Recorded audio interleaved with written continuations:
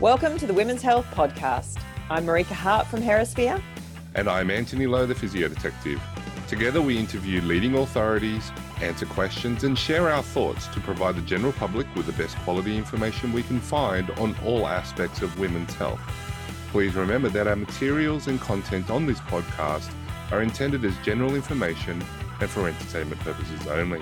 They are not intended to be a substitute for professional medical advice, diagnosis or treatment.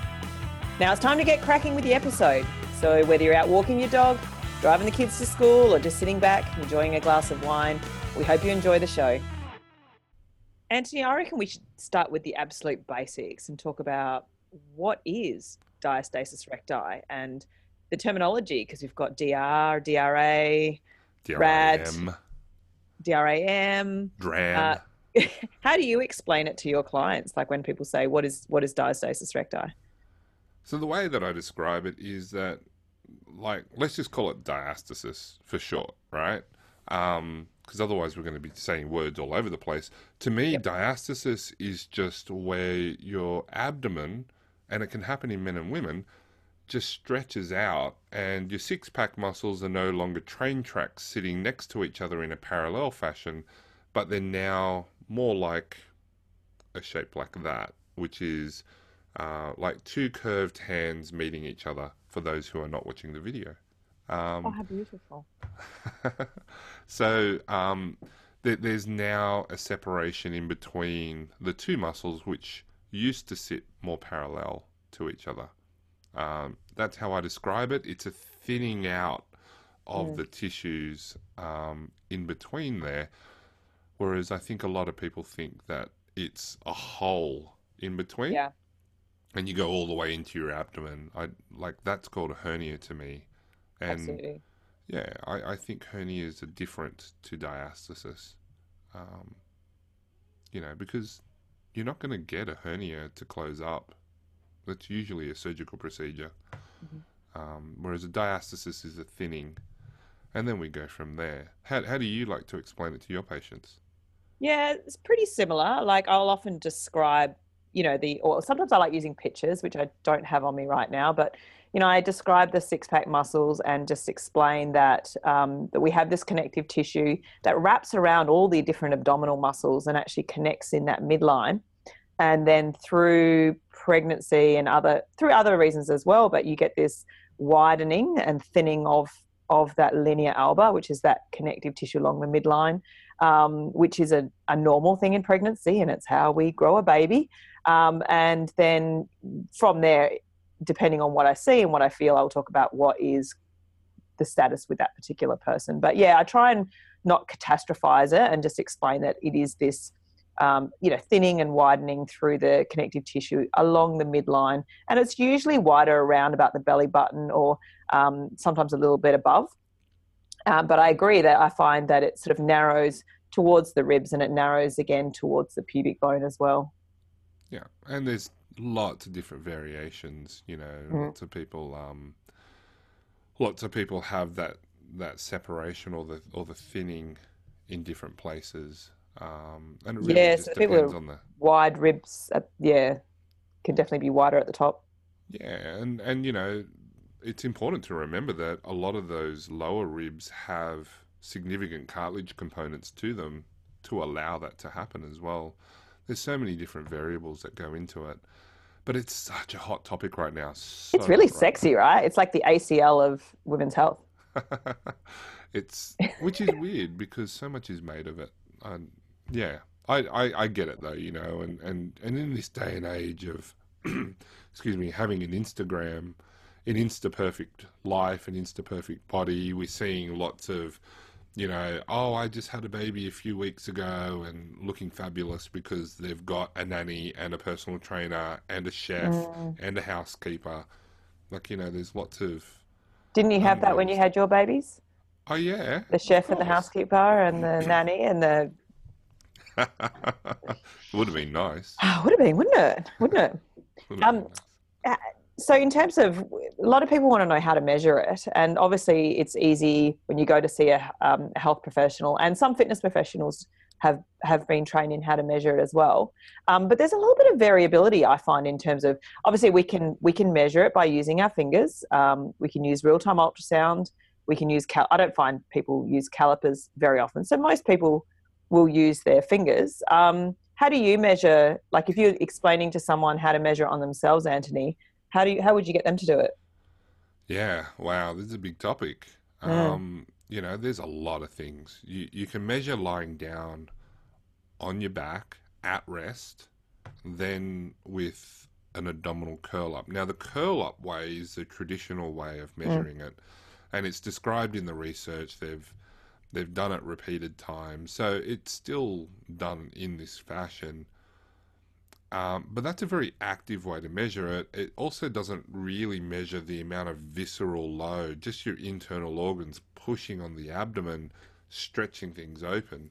mm. So I think measuring at rest in upright as well as in lying down is useful. Um, you It's can use your harder. fingers. It is harder, and it's hard to be consistent, right? And Mm, as health professionals, we like to have consistent measures so that we can yeah. write it down for our notes. But things change. Even what you ate for lunch will change what your diastasis can appear like. Mm, Um, so it's really not easy to standardize. Lots of people like to measure the gap, so they use finger widths. But I've got a few photos of different people's fingers in my hands. mm. Different people have different size hands and fingers.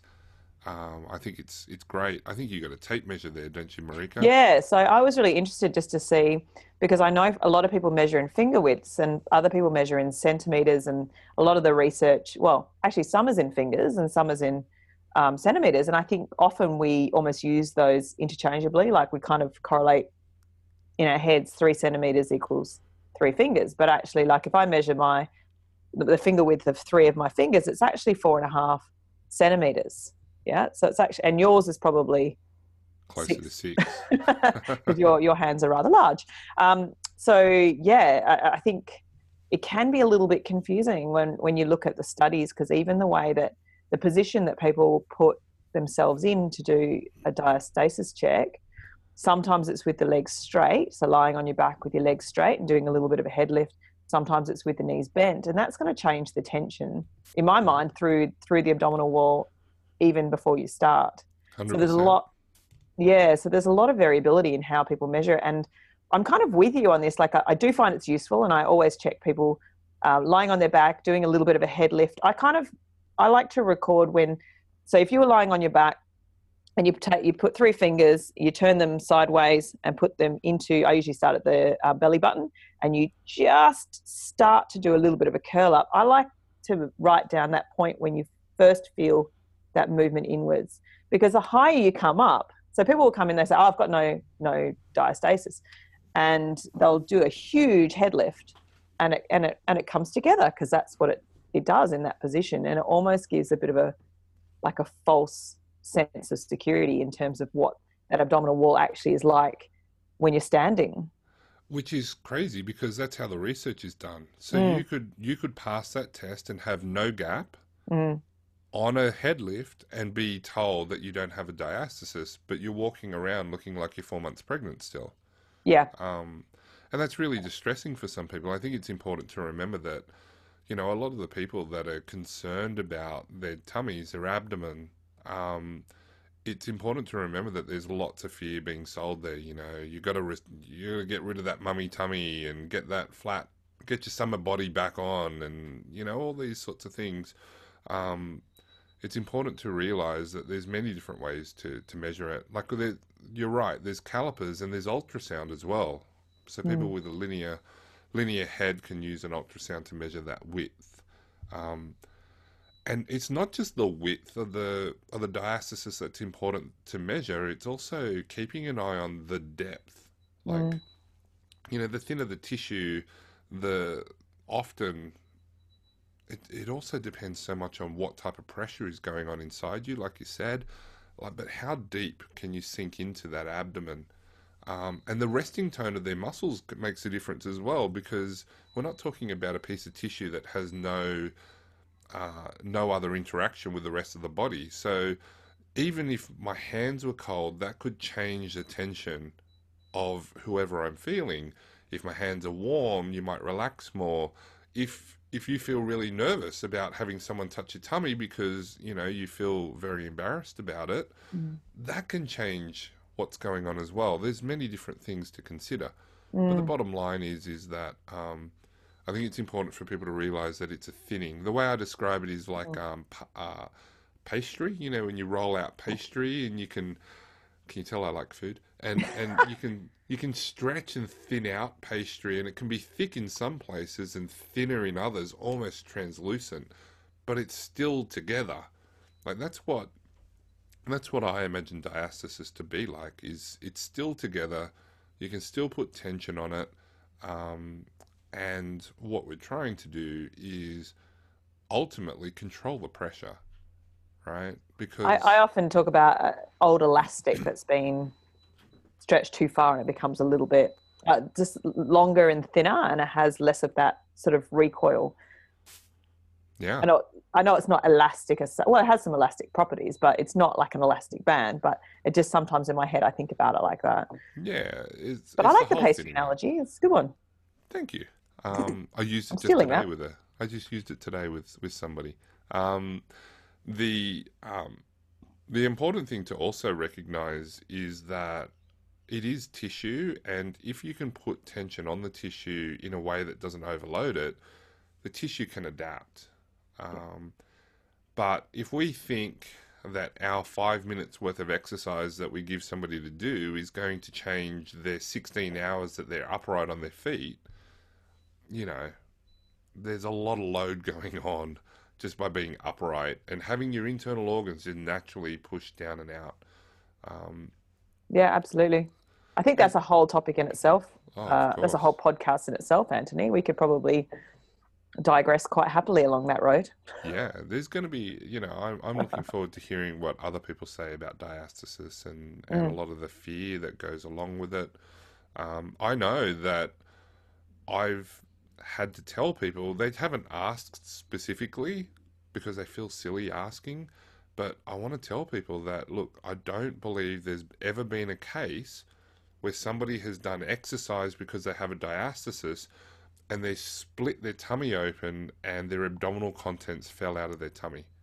Like, but I'm sure that that's a picture that lots of people have because I've Sure. said this to people before, and they've been like, oh, I'm so glad that you said that because I was wondering if my guts were going to come out of the hole.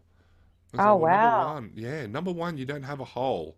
Number No. two, it's not Unless you going have a to, hernia, which case that's a whole nother thing. But yeah. well, and even if you have a hernia, yes, sometimes a piece of your intestine might come Mm. forward, but then it goes back, and you know, you're not going to be standing on the street with your guts spilled out on the street because you decided to do a few exercises at the gym. Yeah. Like a few other things are going to happen. So I think it's really important to acknowledge that as well, because that's what some of it can feel like. That So it's that hey, reassurance. yeah, really important to reassure people. So Just hang on yeah, one sec. My automatic vacuum cleaner is going to come in here. It's going to be really loud. So this we're going to have to edit this bit. yeah, or not. Maybe we can just continue on.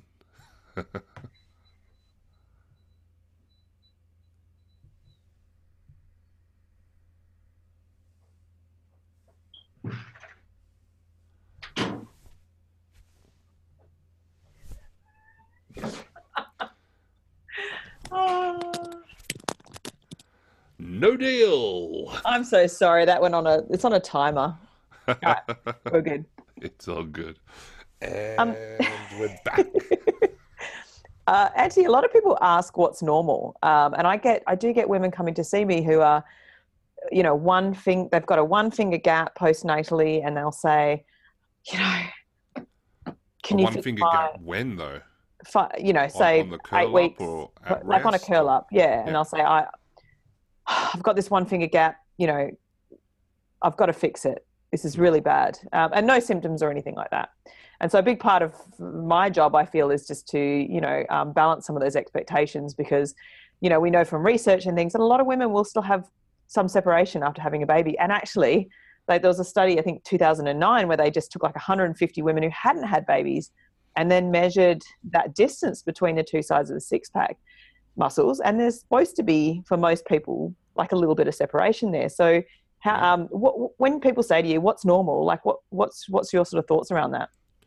Well, for me, what's normal, do you mean from an aesthetic point of view?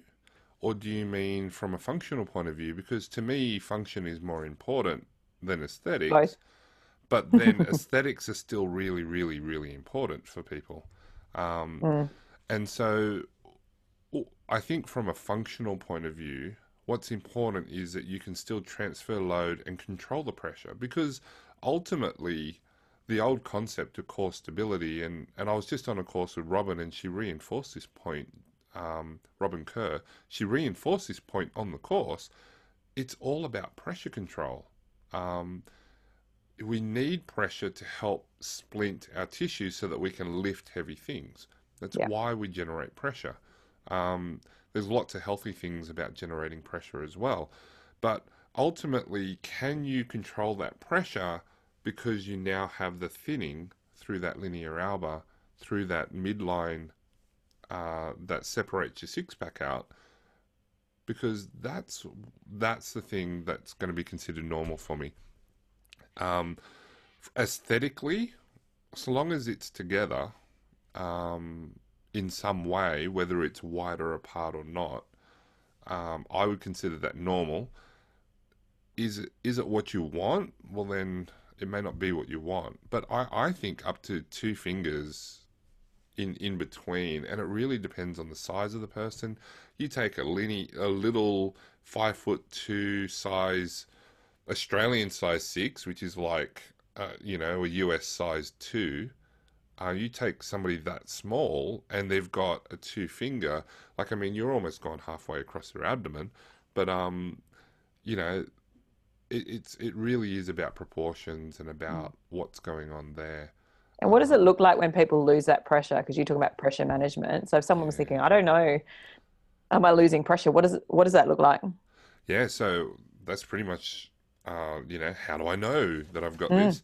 That pressure control. Number one, I like to make the point that the rib cage at the bottom half, the rib cage up here, where it splits into two, as well as the pubic bone and the inguinal ligament, all the way out to your hip pointer bone and the side hip bones.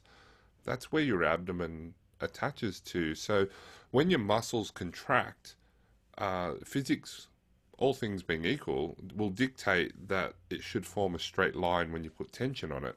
hmm And so you have this curve that the body forms. When you look at a picture, it looks like it should be flat, like your computer screen or your phone, but people's abdomens shouldn't be like that. You're not a square.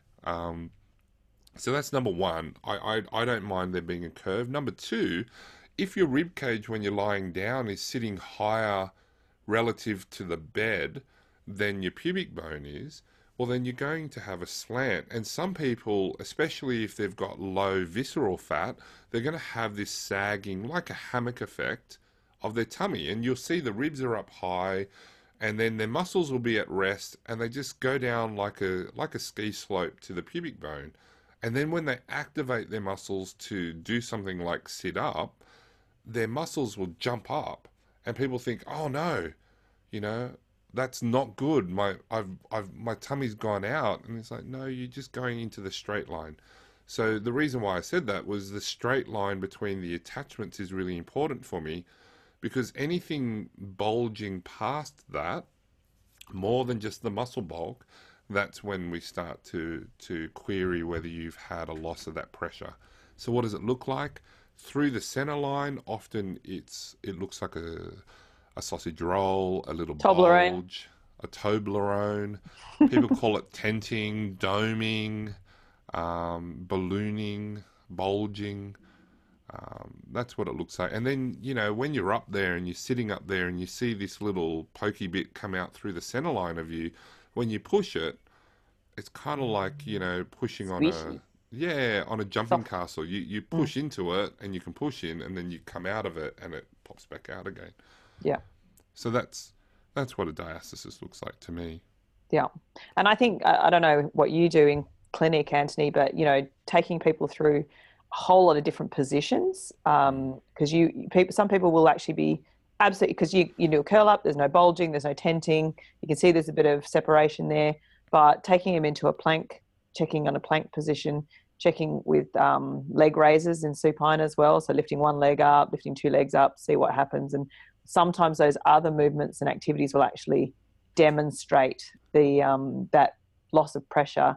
So we kind of need a few different movements and activities, and really like trying to replicate what people do in the gym. So if you are a CrossFitter, just doing a sit-up test is actually not going to give you a lot of information. But if you have to do toes to bar or whatever, we want to be able to check in.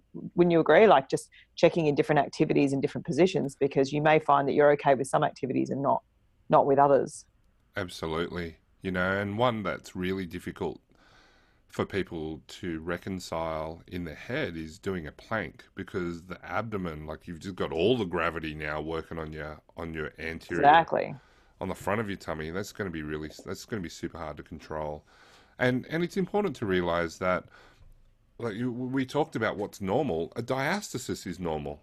Depending on your definition of what Mm-hmm. forms a diastasis, basically anyone who's had a kid, anyone who's pregnant will get some form of separation at the front there. Very rarely does it not happen. So it's normal. And there's also some interesting research. I don't think it was one of the primary things that they were looking at, but the women with diastasis had less occurrence of pelvic organ prolapse and symptoms than those who didn't have a diastasis. So maybe there's actually a protective effect. Maybe that loss of Pelvic pressure floor. out the front means that you're not driving that pressure down through your pelvic floor while you're still breastfeeding, and things are still a bit vulnerable down there. So, it's important to recognize that diastasis might actually be a normal thing and be good for you, and then move forwards from there. There's so much Yeah. fear surrounding diastasis. And even when you're talking about just values or what is considered normal, and the other research, and I think it was Spitznagel or something.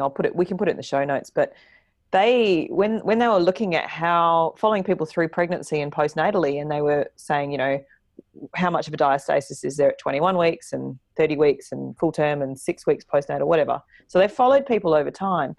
Now, anyone who had less than a 2 centimeter separation was considered no diastasis, Yeah, like none. that So it was didn't Bo. even, I'm pretty sure that was Bo's yeah, research. might have been, but like a mild was 2 to 3. So I think Mm. sometimes we still think that no means nothing, like they're absolutely 100% together, but actually no diastasis in a lot of the research is actually around 2 centimeters. So And a lot of those measures are done on the curl up as well. So mm, yeah, again, it's not the upright measurement. There is no validated good upright measurement that I know of. no, not Um, yet. Not yet. That's right. You can do things like you can use like your tape measure and measure around the belly button, like a normal waist measurement. You can use that. But again, how reliable is it? We don't know until we do the research. But yeah, that you did bring up Spitznagel, who found a lot of the women who turned up to his practice at the average age of around 50 were having, lots of pelvic floor dysfunction, so pelvic organ prolapse and incontinence, and they're needing surgical consult for it. He found that a lot of these women had diastasis, but then inferring that having a diastasis means that you're going to have pelvic organ Mm, prolapse or incontinence down the track, I don't think you can draw that out. And lots yeah. of people have been saying that. And certainly, I think you should think about it. I think Mm. you should think about whether or not the strategies that you're using, how you do life, does affect what And maybe your happens to your genetics. diastasis.